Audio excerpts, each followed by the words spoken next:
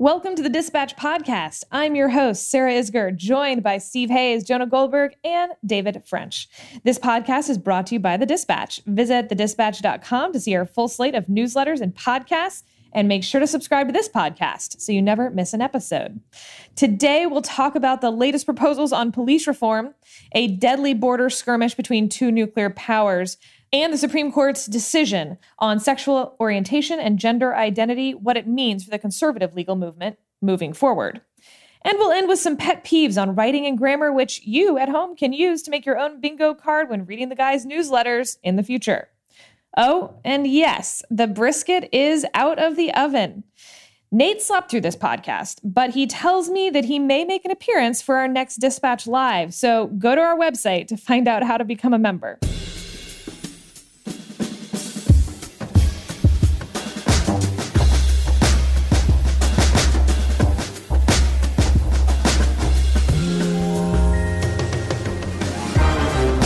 Let's dive right in. This week, we've seen both Democrats, Republicans, and President Trump propose their own police reforms. I want to walk through some of those, very similar in some respects, but very different messaging on the other hand.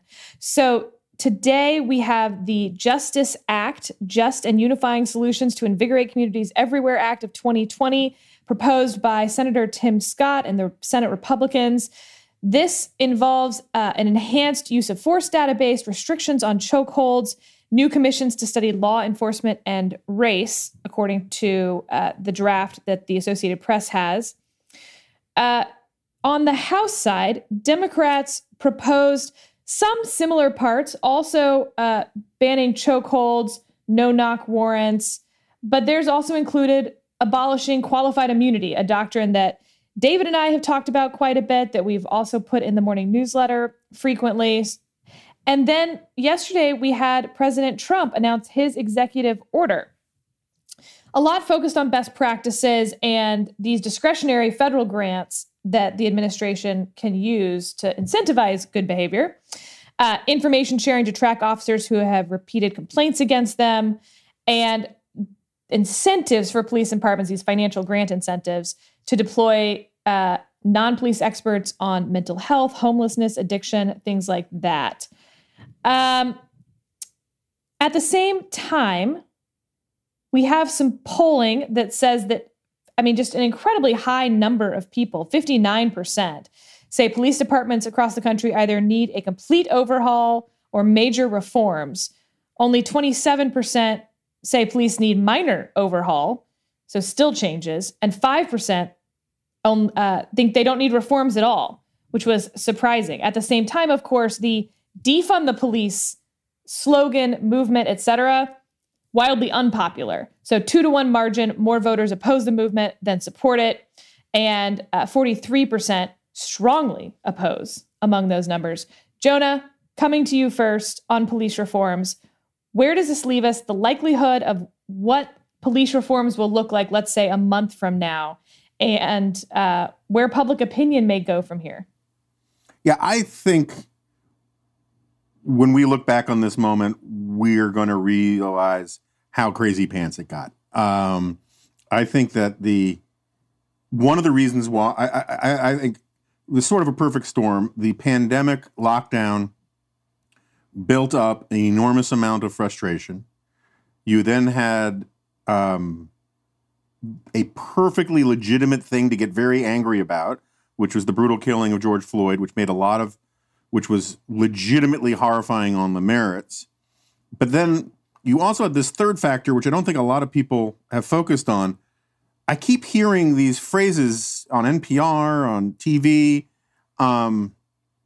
where people are trying to describe the times we're in, and they say, at a time when America is deeply divided on race and on policing, right?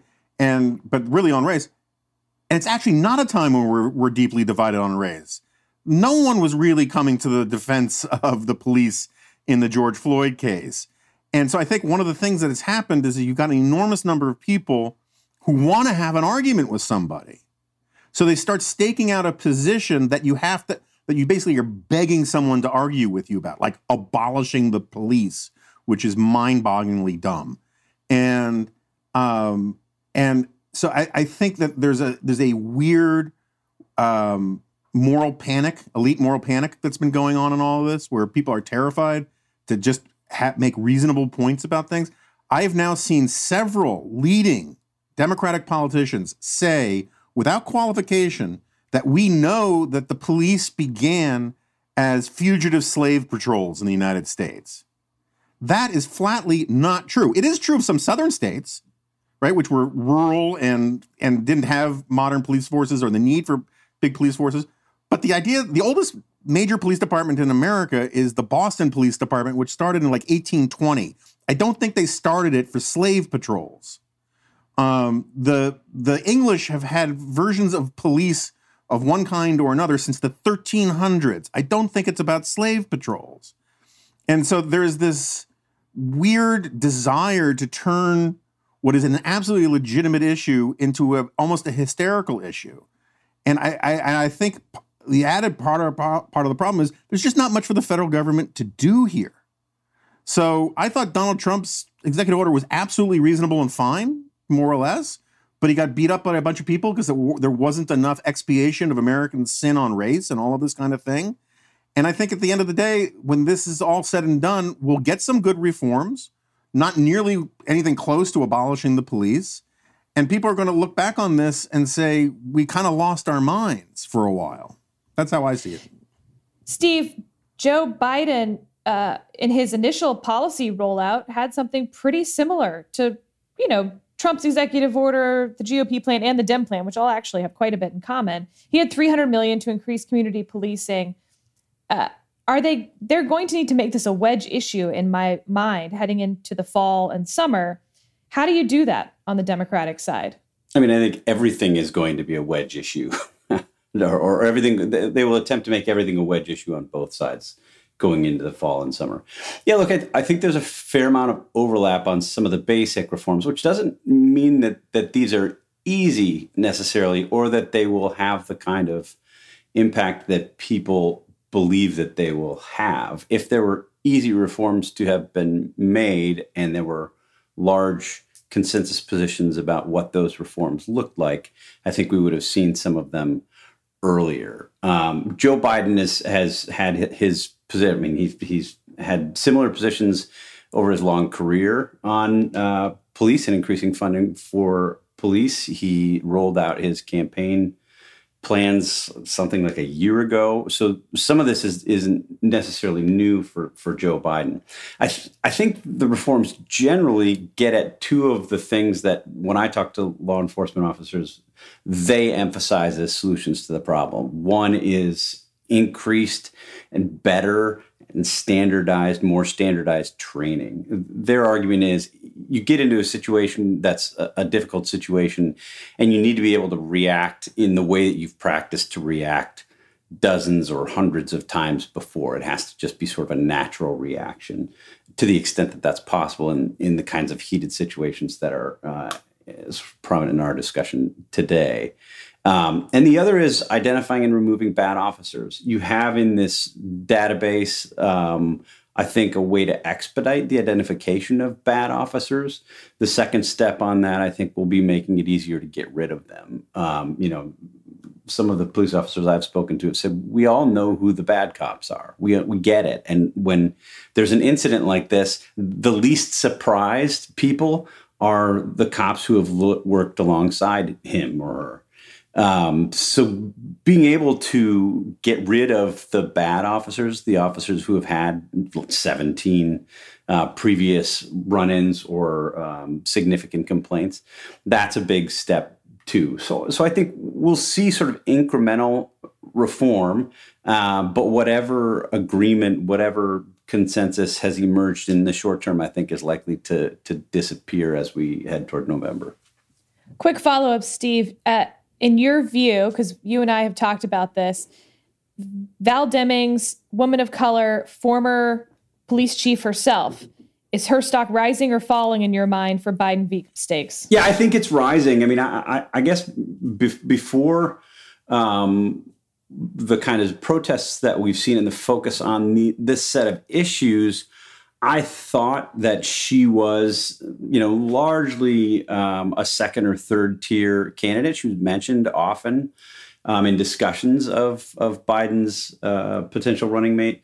But I think this has elevated her pretty significantly. And in conversations that I've had with members of Congress, including Republicans, they speak highly of her. She's well regarded, I think, on both sides of the aisle. I may have mentioned this before, but she's on Twitter at least taken a somewhat more resistance-y set of views than her Republican colleagues at least had been accustomed to seeing from her. But they think she's a smart person, would be a serious candidate if Joe Biden picked her. David, looking at that polling again, where you have a very high number of people who think that police need major, major reforms, and at the same time, also incredibly significant number of people who oppose the defund the police moment. Who's the, median voter right now on these issues? What do they look like? That's a great question. I would say the median voter is somebody who has a general background regard for the police, but is really worried about continuing to see these incidents happening time and time and time again, and is just sort of saying, fix it. They're not saying end the police. They're not saying defund the police. They're saying fix the police. And, it's a really interesting question when you're talking about at the federal level. Can this be a wedge issue at the federal level, when the fact of the matter is that the federal government doesn't run any one of the police forces that have been in the crosshairs of late. It has actually pretty limited ability to influence a lot of these police forces. They are governed not just by local law and state law, they're governed by collective bargaining agreements. And one thing that I wholeheartely agree with Steve about is that one thing the federal government can do, because it is resourced so much better than any given state or local government, is they can train. They can provide access to superior training. And this is something I've written about in my newsletter, is that when I see a lot of these police incidents, I often see a lack of discipline just jumping all over the screen. It's just a complete lack of discipline. And lack of discipline is a matter not just of authority. In other words, what kind of actual leadership and control exists over individual police, but it's also a matter of training. Like Steve said, that when bad things happen, what kicks into your mind automatically? And this combination of training and discipline can go a long way towards ending not just these shootings or killings, which gain all of the headlines, but we have seen a relentless drumbeat of videos of police officers engaging in impulsive violent acts, breaking ranks from other officers to grab a protester who's just shouting at them and arrest them, or the random, the attack on the Australian news crew was a police officer. If you watch the video, he's got this shield and he walks past the cameraman and then he just impulsively hits the cameraman with the shield for no reason at all. And so I do think there's some federal role in training that can help with these discipline issues. But a lot of the rest of it, and aside from qualified immunity, which for now is a non-starter both at the Supreme Court and in Congress because the Republicans have said no, a lot of these other things are going to be local initiatives. Civil asset forfeiture. Civil asset forfeiture is not primarily federal. There is federal civil asset forfeiture, but it's and the policing for profit. Those things are much more state level problems. When you're talking about reforming cash bail, much more of a state level problem. If you're talking about no-knock raids, there is a role there for the federal government. But again, you can ban no-knock raids without the federal government. So a lot of these things, we have this national turmoil around issues that are ultimately legally local. And I think that sort of creates an interesting political issue because people don't really realize that. They're going to be looking at in the presidential election and say, can you fix this? And, candidates Biden and Trump will make grand pronouncements. But the bottom line is that this is going to be something that's done department by department by department. And by the way, on the defund the police thing, I've just started to make a decision. I've just got to start ignoring some of this stuff that seems to get most of its traction on Twitter and in the middle of sit-ins and nowhere else. And well, I'm with you on that, but so yesterday on MSNBC, Eddie Glaude Jr., this guy from Princeton, smart guy, nice guy, I've met him, was on Meet the Press with him. Anchor said, what about increased training? Basically what you're talking about. And Glaude rained extreme contempt on the very idea that training could work at all, that training has any benefit to it. One of the people I saw talking about slave patrol stuff was the number 3 Democrat in the House, was Jim Clyburn. And then so last night on Special Report, they ran a package of some of the things that Joe Biden said in 5 years ago about policing, about how community policing is good, that policing reduces crime. We know this. He's absolutely right. All of the empirical literature says that the more police you have in visible places reduces crime. Just so happens that reducing crime, it benefits African-American communities as much as any community in this country. And I honestly think that there is a real opening. Trump can't do it for all sorts of reasons, even though I think his basic position is closer to right. But Biden could just come out and say, come on, let's be serious here and it's not a sister soldier thing, because he doesn't want to attack anybody on the left, particularly not a lot of these prominent people. But my hunch is he could thread the needle and make a case for policing that my hunch most older African-American voters would completely support. And those are the ones who got him his nomination. Those are the ones who vote for Democrats reliably, unlike younger African-Americans. And I think he's in real danger if he lets himself get pulled crazily to the left, where the Twitter world and the MSNBC world take it as a given that the moderate position now is to take a wrecking ball to every police station in the country. Oh, and, I that's agree. a mess. I agree if he allows himself to be pulled that way, that it would be a huge mess for him. I'm skeptical that he'll allow himself to be pulled that way, because it's been sort of contrary to the ethos of much of his campaign, which is to sort of campaign as if Twitter never was invented. Yeah. And he has very it's a good clearly... way to live. Yeah, exactly. He has very clearly said he is not in favor of defunding the police, and that he has an alternative platform that, as we've said, overlaps a great deal with elements of the Republican reform platform. But yeah, I agree with you, Jonah. If he allows himself to be sort of swayed by Twitter and some of these MSNBC voices like his Democratic competitors were during much of the primary, he's going to create real problems for himself.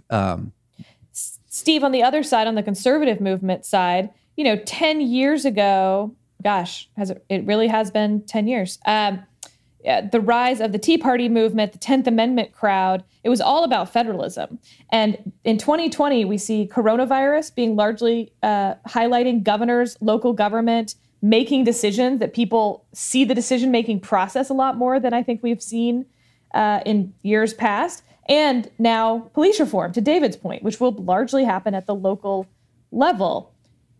Are we 10 years too late for a 10th Amendment moment within the conservative movement? Yeah, I mean, I don't see it quite as clearly and consistently as you do, I guess. I think to the extent that you're hearing 10th Amendment arguments today from current Republicans in power, it's largely on an issue-by-issue basis and whatever allows them to dunk on liberals.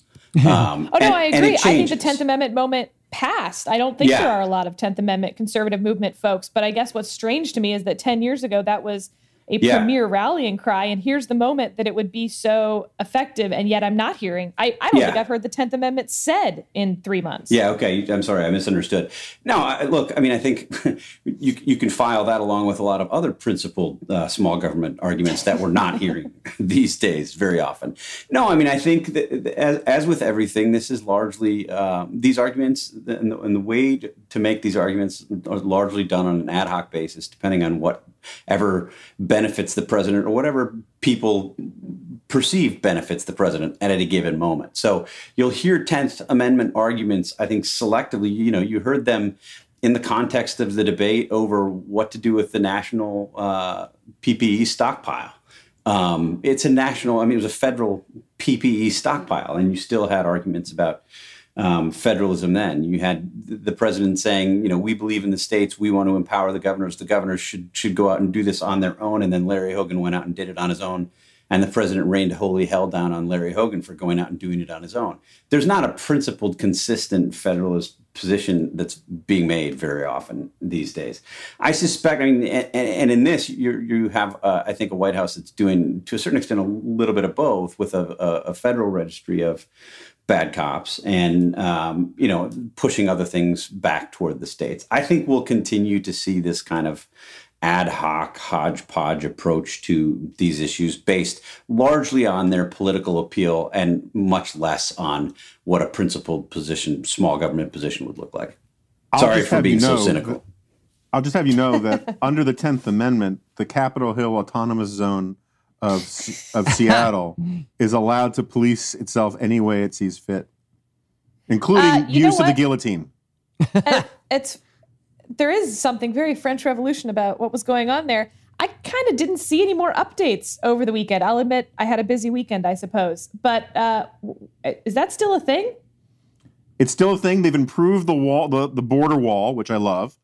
They're constantly updating it with better technology, which is important when you're building a border wall for good reasons. And is it a wall or a fence? I mean, come on, that matters. It's getting wall-ish with planters. And who's paying stuff. For it? Mexico, which is amazing.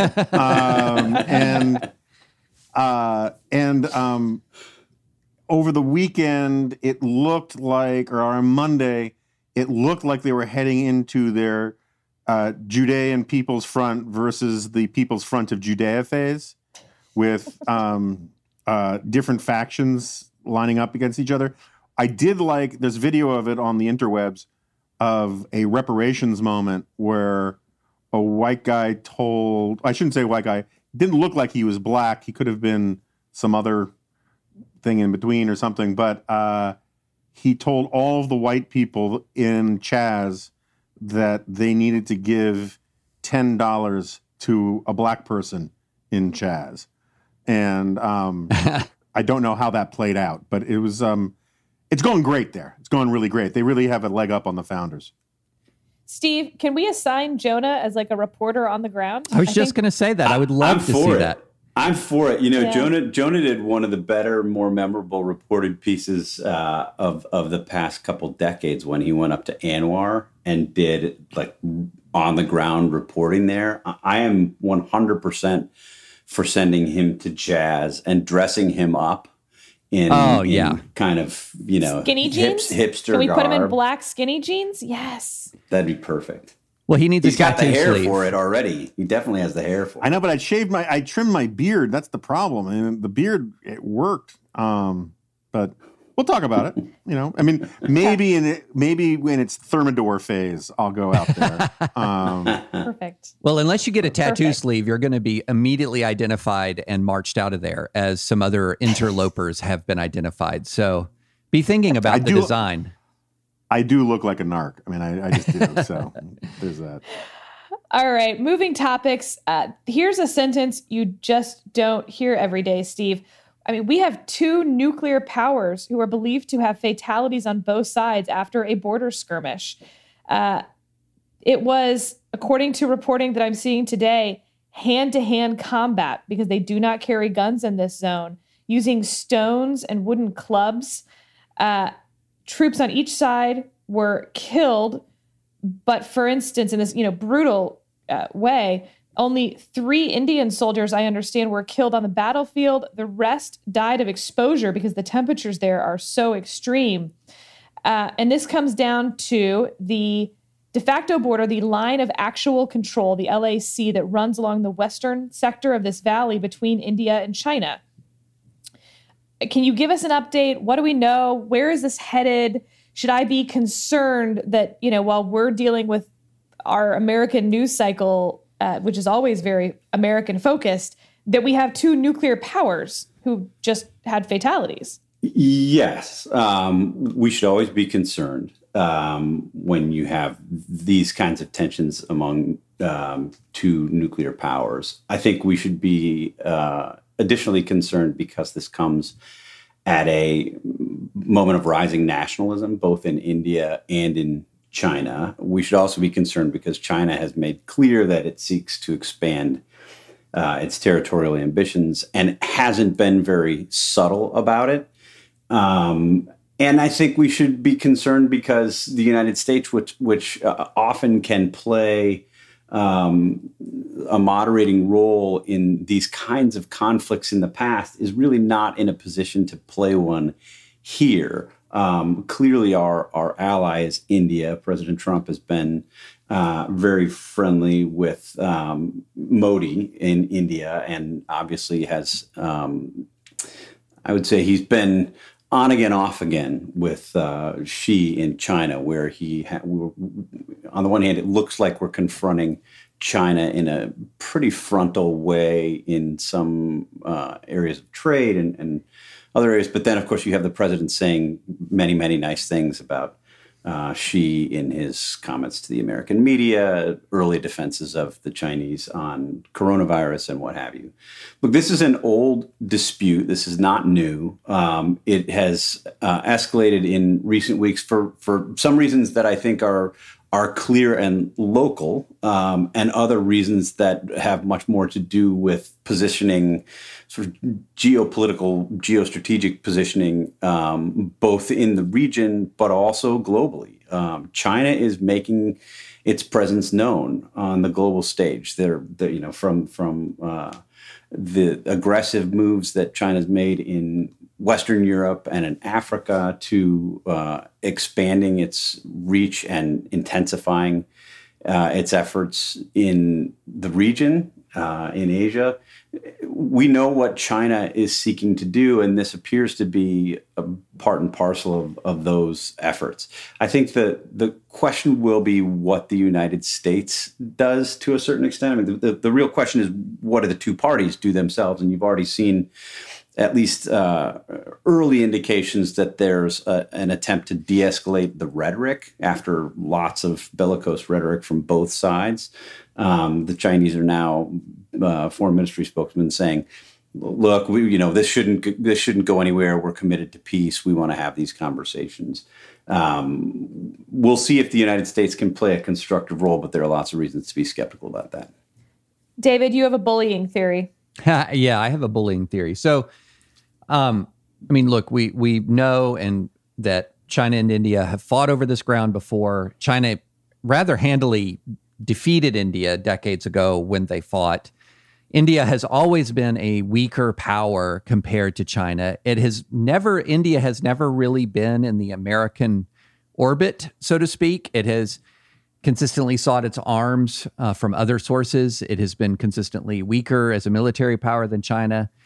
Well, now you have a rising India, and you have a rising India that is moving closer to the United States. And India's in the middle of a major military modernization. It's considering a huge purchase of military technology that may include American technology to construct in India, American-designed fighter jets, which could really begin to change the balance of power here. And so I think that there could be, some bullying designed to alter Indian policy while China believes it still has a very decisive military upper hand.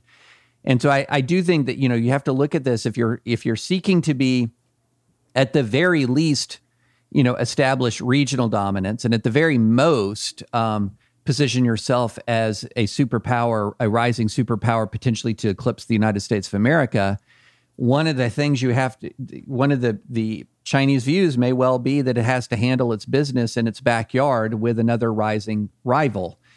And this is a way to do that. It is a way to exercise a bit of brinksmanship, to extract concessions from India or to alter Indian behavior as a condition for backing down.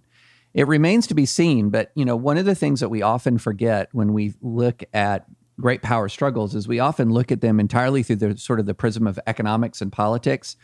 We also need to keep in the back of our minds, and maybe sometimes front of mind, military balance of power.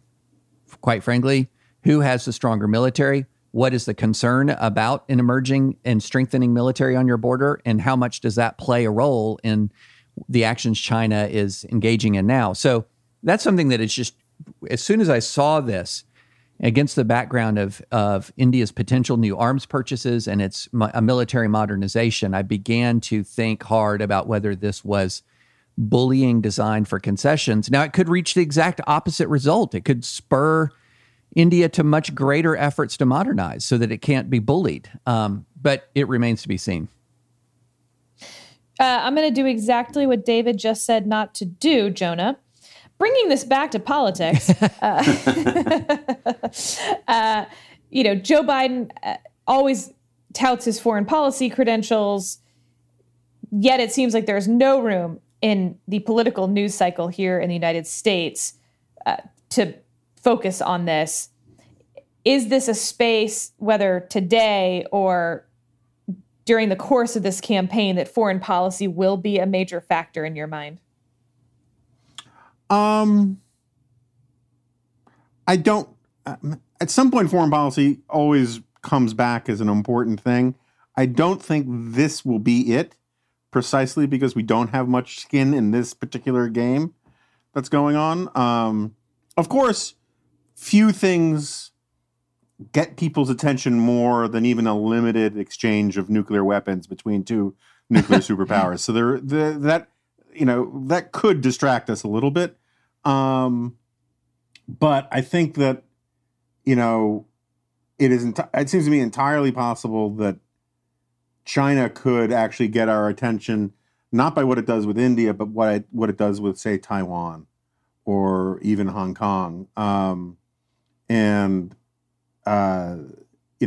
just had on my podcast Oriana Mastro on, and she's a Defense Department China security analyst and professor at Georgetown, and she is, as they say in Boston, wicked smart. And I got so many people saying, "Oh my gosh, so we're going to war with China," after the podcast, and she responded, "I don't understand why everyone thinks this is such a dreary argument. I was taking the optimistic position."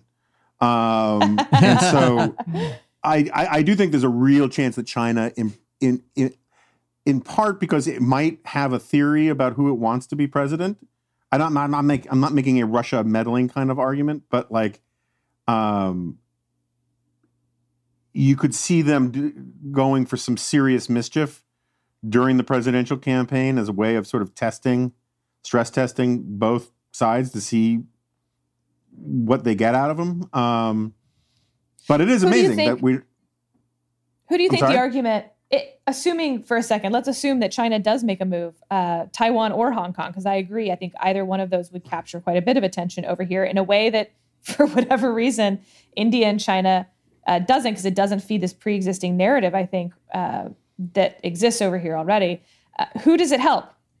Meaning, does Joe Biden have the better foreign policy argument with the American people, or does Donald Trump, with China specifically, a Chinese aggression specifically? I'm really open to correction on this one. In my gut, though, I actually think it helps Biden, even though I think Biden has been wrong on most major foreign policy questions for the last 30 years. But the general talk about working with allies, about supporting allies, about working with international institutions, all of that kind of stuff, as part of a broader return to normalcy pitch, I think helps Biden.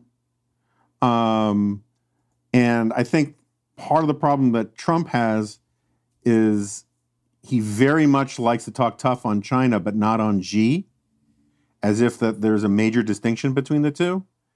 And I think he gets himself into more trouble than he his benefits when he tries to play those games, particularly if we're in a moment where, if China actually does try to take Taiwan, which I think is a matter of when, not if.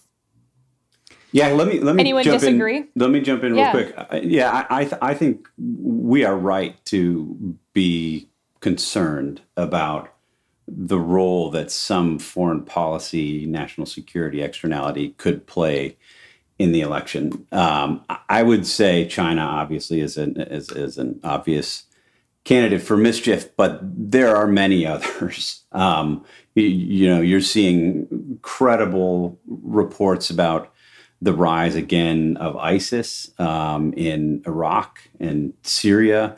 You're seeing more mischief making by Al-Qaeda and ISIS in Afghanistan, further deterioration of an already dicey situation on the ground in Afghanistan as the U.S. withdraws. You're seeing more mischief making from North Korea, both things that are very obviously designed to look provocative and to generate a response from South Korea in the West, but also steps, and these are just things that we're talking about that we know of, steps that very clearly increase the threat against the United States and our allies in the region. And then, of course, you have Iran. And while I don't want to go, too far down the road of speculating what President Trump might or might not do, I think it's not terribly responsible to do that. I will just say we know from his own comments in the past that he believes he looks strongest when he's in that kind of one-on-one back and forth with our enemies and adversaries. And he's accused President Obama of using foreign policy in the past for the purposes of winning elections. So I think there are reasons to count on some kind of additional external conflagration and reasons to be concerned about the way that might, affect our day-to-day lives and also affect the election itself. I don't think, David, you have a furrowed brow. Yeah, I don't think chaos any degree of additional chaos helps Trump at all. Maybe, if Trump is the challenger and there's chaos and he says, I'm going to come in and I'm strong and people aren't going to want to challenge me and I'm going to set things right. But I feel a very similar feeling about chaos overseas as I feel about chaos at home. It's tough to run as the law and order guy when the chaos broke out well into your watch. We're talking about, well into the fourth year of your presidency. And I feel like the same there's an awful lot of sense that Trump was kind of trying to have it both ways. Well, not kind of, he was having it both ways and saying, I'm strong and nobody's going to cross me. And also I'm going to get us out of everywhere. I'm going to get us out of all of the military entanglements and diminish our military presence overseas. I'm going to bring the troops home, but I'm also strong and nobody will want to tangle with me. And those are just fundamentally sort of incompatible assertions. And they have inherent within them intention. And we're seeing some of that with rise of Al-Qaeda in Afghanistan and Al-Qaeda meddling in Taliban process, ISIS presence in Afghanistan, ISIS rising again in Iraq and Syria. And that chaos, I cannot imagine actually helping him. As in the same way, it's hard for me to imagine chaos in the streets helping him. This is not what Make America Great Again was supposed to look like. And I think that foreign powers who are tired of dealing with Trump might try to play a little bit of a dangerous game here. And it remains to be seen what they'll do or how Trump will respond. But I think that the bottom line is, as a political matter, I don't see chaos helping him at all. So I agree with that with a couple of important caveats. I think as a general matter, that's correct. I think the way in which you could imagine chaos helping the president is if the United States or voters felt that we were under attack somehow, and that President Trump was standing up to an attack and taking on people who want to do us harm. You can imagine that might help, even though I think that itself is a question. And the second point I would make is obviously it matters what happens, what these events actually are that we're talking about. But it also matters what President Trump thinks. So you may be entirely right that it wouldn't help Donald Trump if there's, some big foreign policy, national security crisis. But it matters a lot if Donald Trump thinks it will help Donald Trump. True. If there's such a crisis, or if there's an opportunity to look strong or to be strong in a way that would allow him to campaign. And look, we saw Barack Obama campaign in 2012 extensively on killing Osama bin Laden. And the argument basically was we took out Osama bin Laden in May of 2011, and Al-Qaeda is soon to die afterwards. And that's the way we're running for re-election. We're making you safe. Donald Trump saw there was a lot of concern, I think, and there was speculation that events could spiral out of control after the killing of Qasem Soleimani. And it didn't happen. And I think you talk to Trump supporters, talk to Trump administration officials, and they will point to the killing of Qasem Soleimani as a highlight for the president. I think it was a good moment for the president. So you can see where a president who takes that approach and who has that view of what makes him strong and what makes him powerful would be inclined to find those areas where he can exercise that kind of power. And now let's take a quick break and talk about our sponsor this week, ExpressVPN. Being stuck at home these days, you probably don't think much about internet privacy on your own home network. Fire up incognito mode on your browser and no one can see what you're doing, right? Wrong. Even in incognito mode, your online activity can still be traced. Even if you clear your browsing history, your internet service provider can still see every single website you've ever visited. But that's why there's ExpressVPN. ExpressVPN makes sure your internet service provider can't see what sites you visit. Instead, your internet connection is rerouted through ExpressVPN's secure servers. Each ExpressVPN server has an IP address that's shared among thousands of users. That means everything you do is anonymized and can't be traced back to you. ExpressVPN also encrypts 100% of your data with best-in-class encryption, so your information is always protected.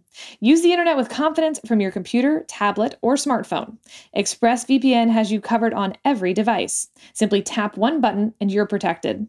ExpressVPN is the fastest and most trusted VPN on the market. It's rated #1 by CNET, Wired, The Verge, and countless more.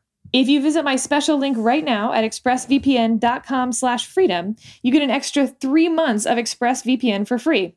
Support the show and protect yourself with ExpressVPN. expressvpn.com/freedom. Well, let's shift topics. Jonah, big day at the Supreme Court. I've already talked to David about it. Plenty on advisory opinions. Plug. The Supreme Court held that Title VII, which prohibits sex discrimination in a lot of private sector areas, applies to sexual orientation and gender identity. This was met with feelings, let's say, in the conservative movement. Republican Senator Josh Hawley in Missouri, a former Chief Justice Roberts clerk himself, said that the decision, quote, represents the end of the conservative legal movement. The decision was 6-3 with Roberts and Neil Gorsuch, the Trump appointee to the Supreme Court, joining with the 4 liberals. Gorsuch was writing the opinion. Alito wrote a dissent. Kavanaugh wrote a dissent. So you basically had this intra-conservative legal movement fight. Is it the end of the conservative legal movement, Jonah? No. But it's not good, Bob. I am... I'm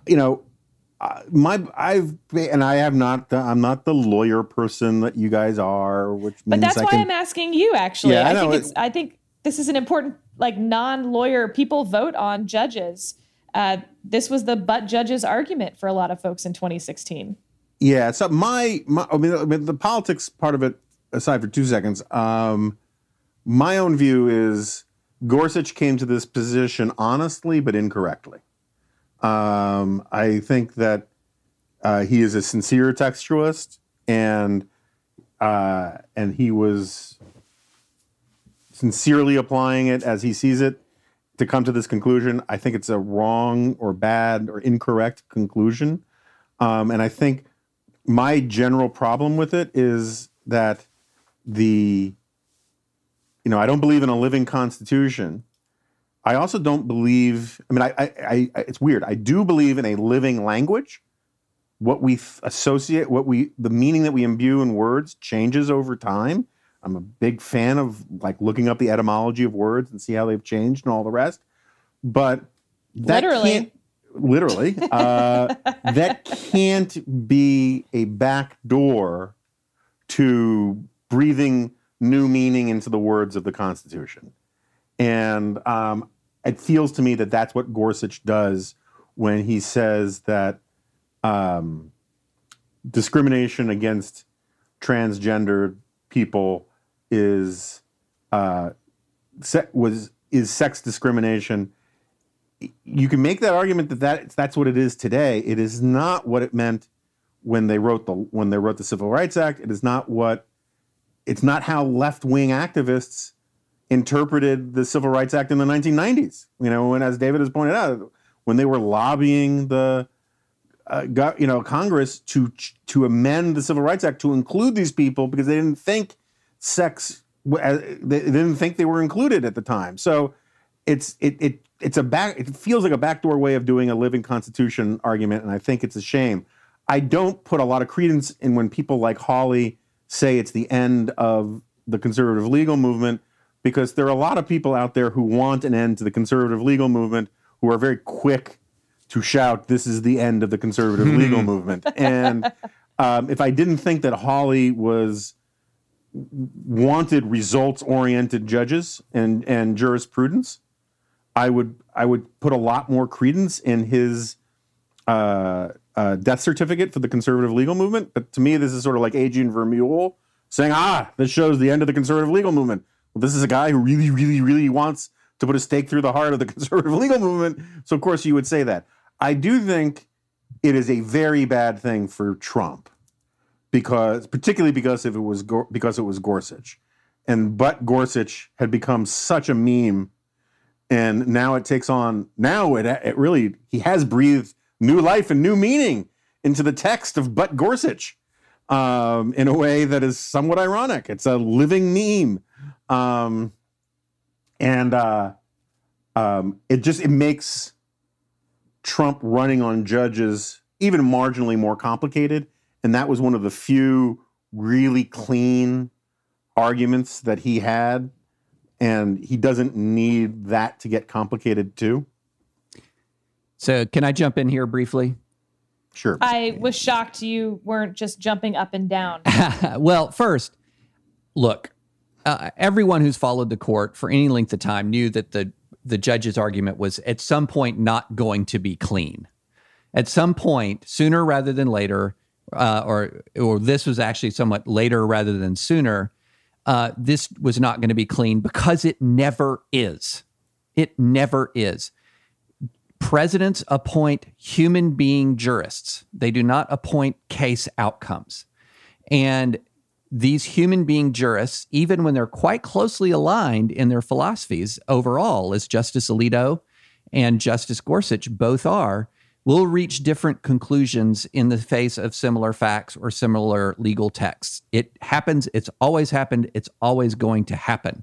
And if Josh Hawley or Adrian Vermeule thinks that they can get a better court by, I guess, asking people in the nomination process, will you please read the House editorial of First Things before you rule on any religious liberty case to provide you with guidance? They're going to be nominating somebody with a legal philosophy, and that legal philosophy will sometimes depart from what they want as an outcome. And I'm not quite sure why religious conservatives believe that their particular philosophy should be privileged over others. Religious conservatives are just as prone as any other group of Americans to make excessive demands of the law. So I'm not quite sure why their view should be privileged. And then the other thing is, look, stay tuned, y'all. I have in my newsletter today a series of cases that are going to be decided in the next couple of weeks, where we'll get the opinions, where you watch. If the outcome goes as I expect it will go, all of the weeping and anguish you saw on Twitter will exactly reverse. Exactly reverse. You might have a broad expansion of the ministerial exception, which will lead all of a sudden to an interesting situation where religious institutions will have greater freedom from non-discrimination employment law than they've ever formally enjoyed before. And so there are new legal developments that may well come that will cause some of this to flip. And then I think when the June Medical Services abortion case comes out, you might see it flip again, because I don't think there's any indication from the Supreme Court that it's willing to substantially rewrite abortion law, which will be a big disappointment. And so again, But David, do you agree with Gorsuch's ruling? Decision?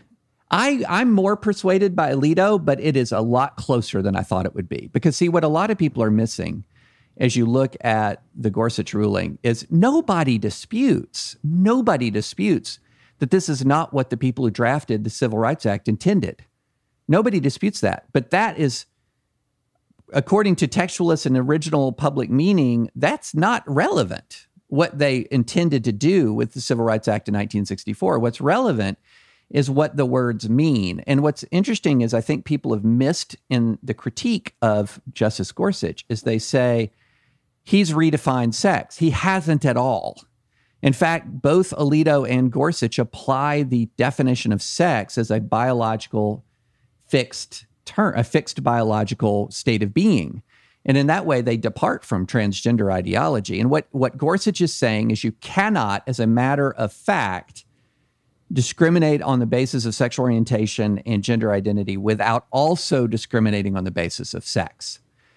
And so that's his assertion. And Alito says no. And Alito comes back at Gorsuch and says, wait a minute, if I have a policy that's written that says I will not hire a gay employee, I don't know the sex of the employee as I'm writing that policy. That would apply to men and women equally.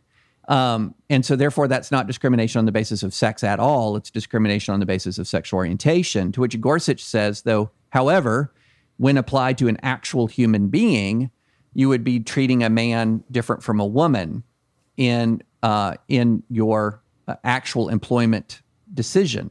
And that's where it comes down to. They're not disagreeing on whether or not the definition of sex is about a fixed biological state of being. What they're disagreeing on is whether or not you can discriminate on the basis of sexual orientation and gender identity without also discriminating on the basis of sex. That's the dispute. And that's a lot finer. That's a lot finer point than the way it's being cast in the public argument, like Gorsuch rewrote the law. No, he's making a conceptual argument that says, wait a minute, I cannot see a circumstance in which sex discrimination is not part of sexual orientation and gender identity discrimination. Alito is saying, oh, yes, I can, and here are the examples.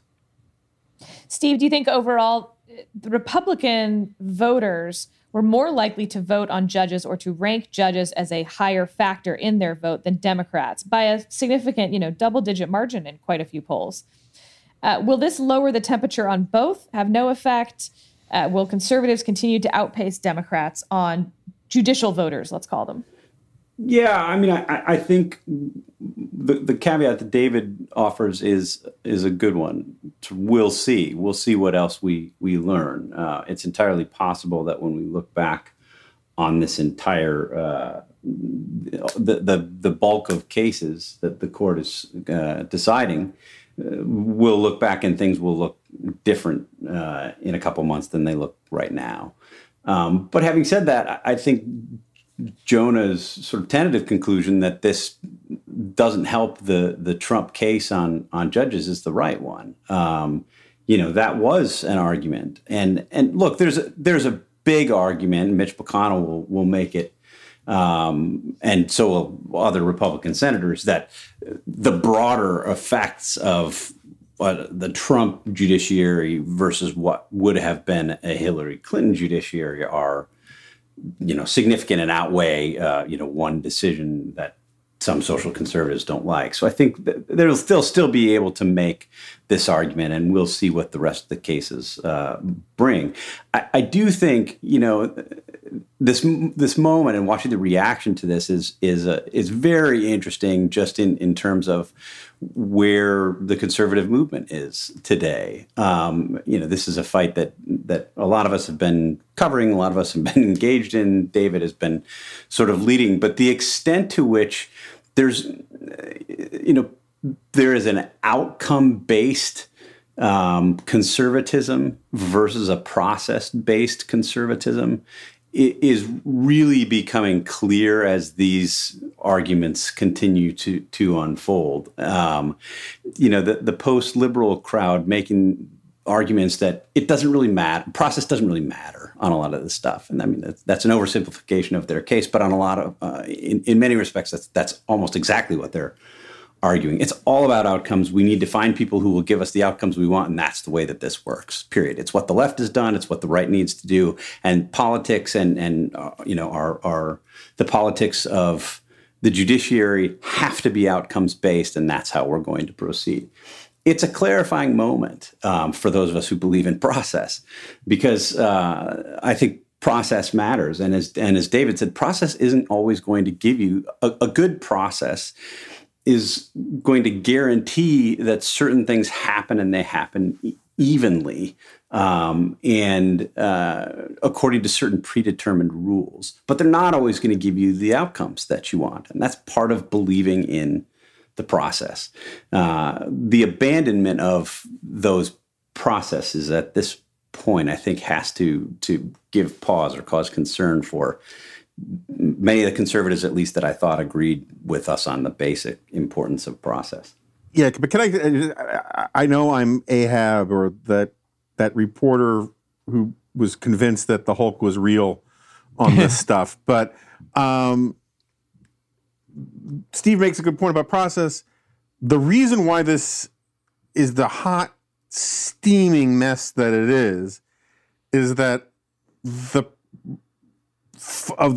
fundamental breakdown in the process is that Congress isn't doing its frickin' job. Yeah, that's so true. If Congress, if I'm totally open to the idea of including transgender people in the Civil Rights Act, and maybe there'd be specific carve-outs for religious stuff and all sorts of things that we could do that would be better for all sides. I don't know. I'm totally open to the idea, though, of extending those protections.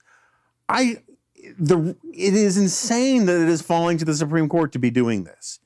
Congress, time and again. This is time not and even time the and only again. topic. Yes. Yeah. So this is the problem when in the assembly line that creates laws in this country, when the workers in Congress and in state legislatures and all the rest, when they don't do their jobs, putting their pieces together, the assembly line sends all the parts down to the Supreme Court, and they get to put it together any way they want. And then people feel how outrageous it is that these unelected, robed priests, masters, whatever, are rewriting our life and tampering with our society and all this stuff. And no one seems to point out, well, if frickin' Congress had been, said, this is an interesting issue. Maybe we need to, revisit the 1964 Civil Rights Act. Otherwise, Congress is going to get the puck and they're going to do something different with it, and that's going to cause problems for us. Congress has been abdicating its role for an increasing amount for nearly a century now. And it is Congress where politics is supposed to happen. That is where different groups of Americans bring their grievances, their desires, their agendas to a central place where then everyone has big arguments about it.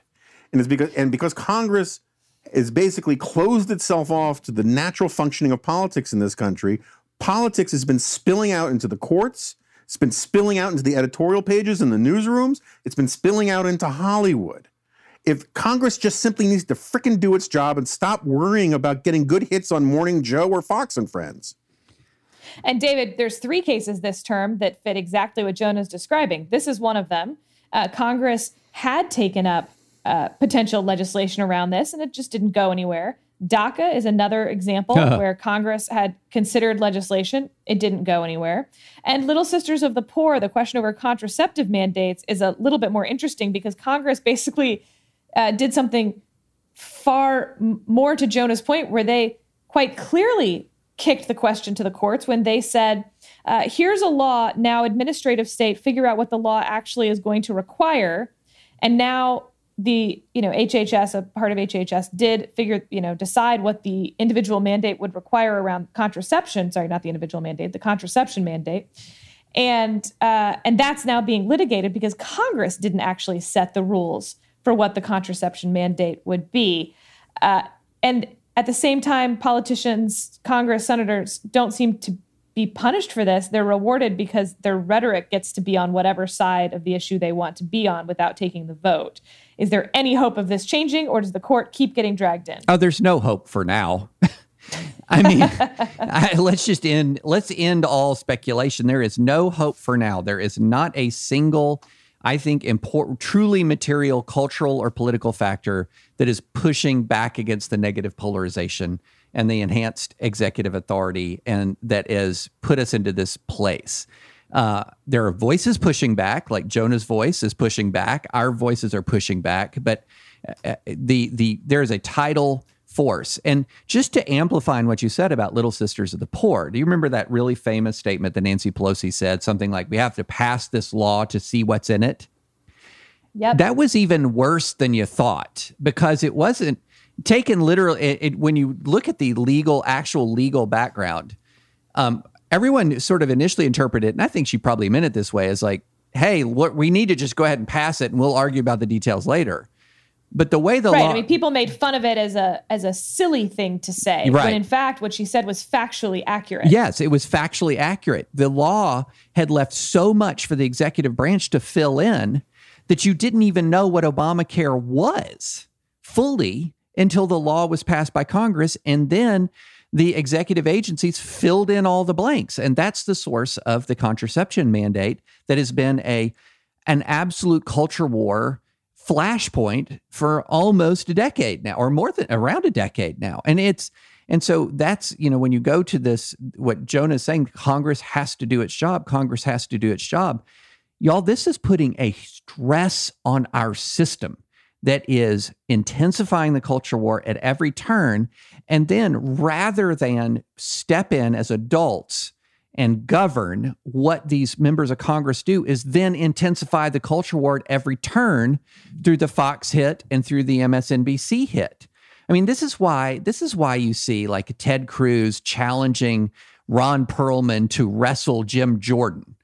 Now, I'd be more impressed if Ted Cruz was actually challenging someone himself to wrestle, but no, he's bringing another person in to challenge on. It's so weird, stupid, ridiculous, performative Twitter nonsense.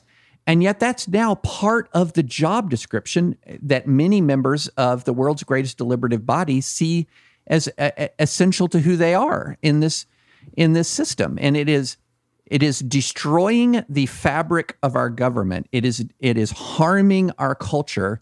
And Sarah, there is no short-term prospect of it changing. And on that note, Steve, did you want the last word? I mean, I thought we might be able to get through the entire week without any Dispatch mentions of the Ted Cruz, Ron Perlman, Jim Jordan, Matt Gaetz thing. And how wrong you were. Whatever it was. But I will say, if we were going to raise it, the way that David just raised it is the perfect way to raise it. I really don't have much to add. They're both right. I would argue that this is also the reason that we've seen the accrual of so much power in the executive. Congress isn't doing its job.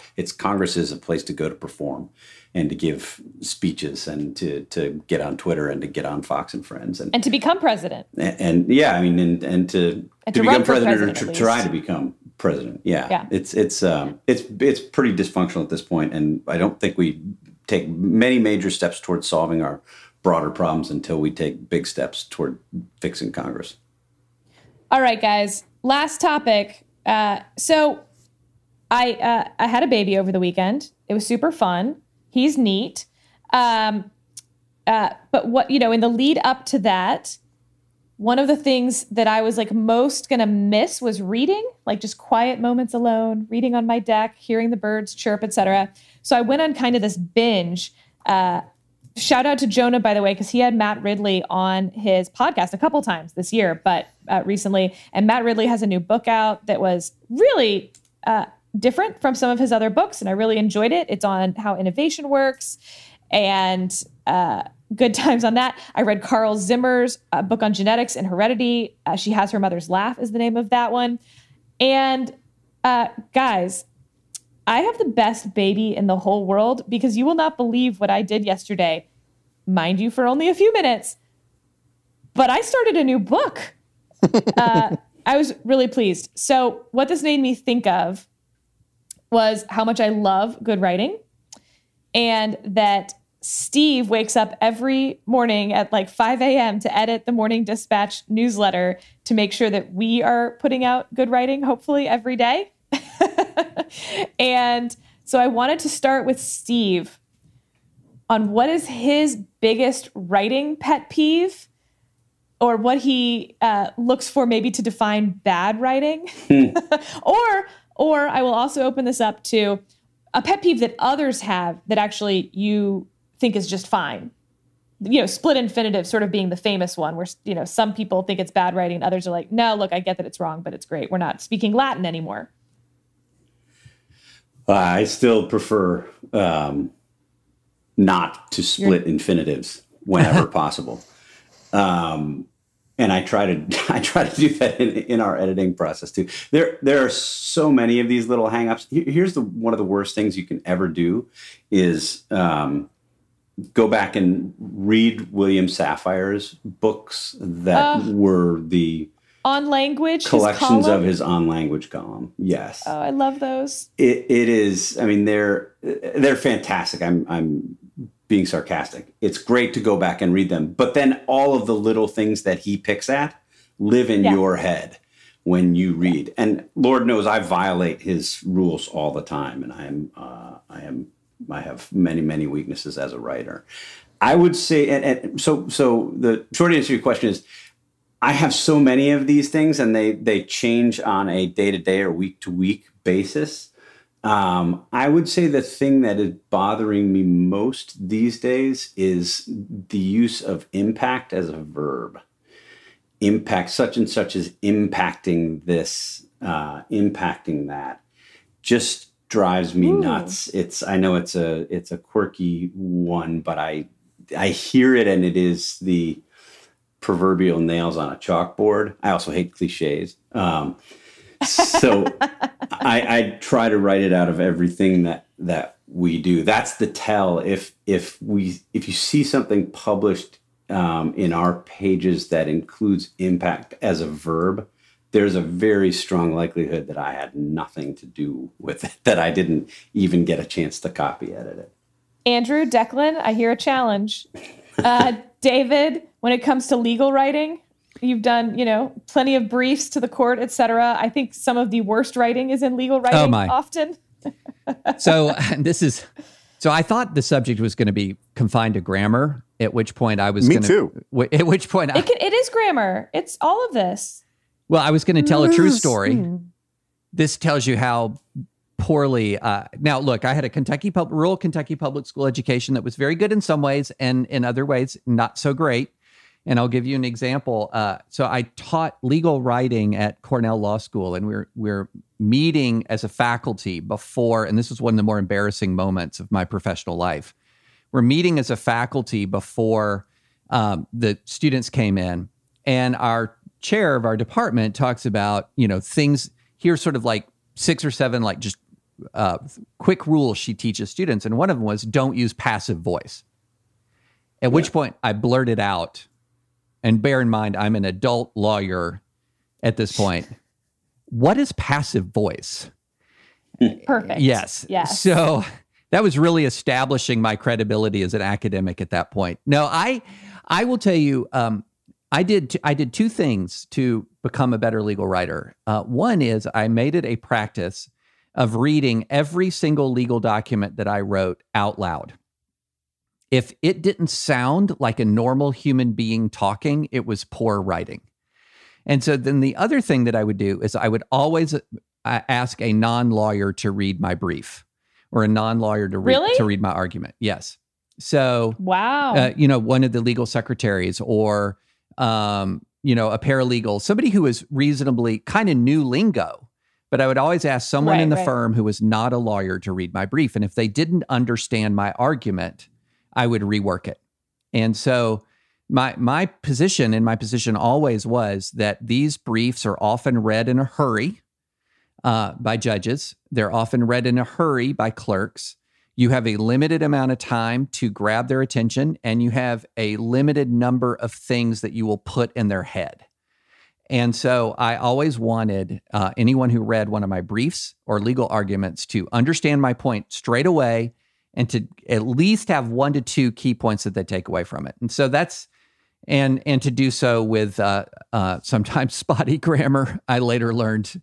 But yeah, I also think if you read something that you write out loud, bad grammar doesn't read well. And so you'll just sort of naturally fix it, even if you're not an expert in grammar, as I am definitely not. Jonah, I saved you for last because it doesn't matter the topic. If I'm asking for a pet peeve or complaint about something, I just you're gonna be my favorite. So I just open up to us about what annoys you, Jonah. Well, I mean, he just pulled off his glasses, folks, as if he's about to launch into his acceptance speech. Well, no, but given the mood I am in, it would be easier if you asked what doesn't annoy me. Right. It would be a shorter conversation, but that's always your mood. One place to start is about a moderator who says we're going to talk about grammar, and then it turns out she couldn't care fewer about grammar. Grammar and usage. Do you think this is not about grammar? I mean, I think it's probably about grammar. There's all sorts of stuff going on here. The way she framed the question was about bad writing and things that annoy. Impact as a verb. It's not what I think about as a major grammar thing. But fewer versus less is one of the hills that I'm dying on these days. It drives me crazy when people misuse fewer and less, and it bothers me greatly. It vexes me. Another is. Would you say it impacts your day? It does impact my day, and oddly, I don't really care about split infinitives. Sometimes it's necessary to boldly go where no one's gone before, but I do. The thing that is partly just because it's sort of Steve's point about Sapphire. My friend Nick Schultz put this in my head about 15 years ago, and now every single time I hear it, it drives me crazy, and everyone is guilty. Everyone does it. When any sentence, the construction is, the reason is because. Because is a redundancy, because the reason is the reason. So it's the reason is that. The reason is because is like saying the reason is the reason. And you don't need that there either. It fine, but not. In terms of writing, my own sort of rule is word repetition is very, very bad. And if you've used an adjective, or if you're describing something with one word in one sentence or one paragraph, come up with a different word that means the same thing in the next. Totally. And it is one of these things that it's funny. My understanding is that in Spanish and a lot of other languages, you can say in paragraph after paragraph, as we were walking down the road, and then the road got longer, and as the road extended in front of us, and as we look back on the road, and no one minds hearing the same word over and over again. But in English, there is something, it's a sign of a writer who has more confidence and can go further, is if you swap out road, path, journey, whatever it is, And I will often go back and read columns that I wrote, and I'll completely not care about some grammar thing that I missed or whatever. But if I see the same word being repeated, it drives me crazy. You have to avoid saying things over and over again, repeating yourself, general repetition, redundancy. It's awful. You should avoid cliches like that, like the plague. Jonah, I thought you were going to lead based on your Twitter feed with raises the question versus begs the question. Yeah. That is so hard to explain to people, though. I mean, it is just... Yeah, it's one of mine, too, though. It's definitely... It drives me crazy. There's also stuff that, like, John McWhorter says we should just write off, like decimate or literally versus figuratively. No, you never give in on literally and figuratively. Never. You know, David and I now have a judicial opinion that we can cite where literally, legally now means figuratively. Yep. We had about a 20-minute discussion of it on advisory opinions. Literally mean figuratively. Yep. So we need to nuke humanity. Maybe the Chinese and the Indians will get to work on that. Yeah. I don't think we can even use, I mean, you shouldn't avoid something like the plague because it's a cliche, but I don't think we can use it anymore anyway, because look around. We didn't avoid it? We're not really avoiding things like the plague. So that's sort of like my dad, who was an editor for 40 years. He always used to say, this is like shuffling the deck chairs on the Lusitania. Because he was like, why does the Titanic get all of the credit for frivolous deck chair shuffling? Other ships have gone down in the last 100 years. And he would always swap out different famous... This is like shuffling the deck chairs on the Andrea Doria. Because, you know, some of these cliches you can mix around. So maybe we should say, avoid it like the way the South Koreans avoided COVID-19. I know it's not as euphonious, but it kind of gets there. Better. Well... okay. My big ones, pronoun antecedent not matching. Oh my God. It drives me crazy. With you. Very big deal. And shout out to Mrs. Healy, my 8th grade grammar teacher, who really made me fall in love with grammar. If you live in the Spring Branch School District, you may still find Mrs. Healy out and about from time to time. Whether or not. That is incorrect. It should be whether something happens or not. The or not comes at the end of the thing. It is not whether or not something happens. And it really, really bothers me because very smart people do that. Why do you need the or not at all? Shouldn't it just correct. be whether? I will accept that, of course, but I will not accept whether or not as a phrase. It's good. I like it. How about getting rid of whether and saying not? But I guess that would confuse things. Thank you all for listening to our airing of grievances. No, but seriously, thank you all to the Dispatch members and all of your support to me personally. I've so enjoyed all of your thoughts and feelings on the baby arrival. I posted some pictures on Twitter, Instagram, etc. I just can't thank you guys all enough. And of course, my wonderful coworkers here who have made this a very easy process and have really been there helping me along the way with advice and thoughts and feelings behind the scenes, that stuff you guys don't even see that has made them amazing, including them begging me not to be here today. So thank you guys. And for those members of the Dispatch, for our next Dispatch Live, we've gotten a few requests. And so, yes, I do think that the brisket will have a short cameo appearance. So highly encourage you to become a member of the Dispatch so you can join our Dispatch Live next time. And, you know, you can meet the brisket. He's speaking in full sentences. He already knows all of these grammar rules. And I'm sure he'll have his own annoyances to share, like when the bottle is not there 10 seconds after he wakes up. He would like it within 3 seconds. Thank you guys, and we'll see you next week.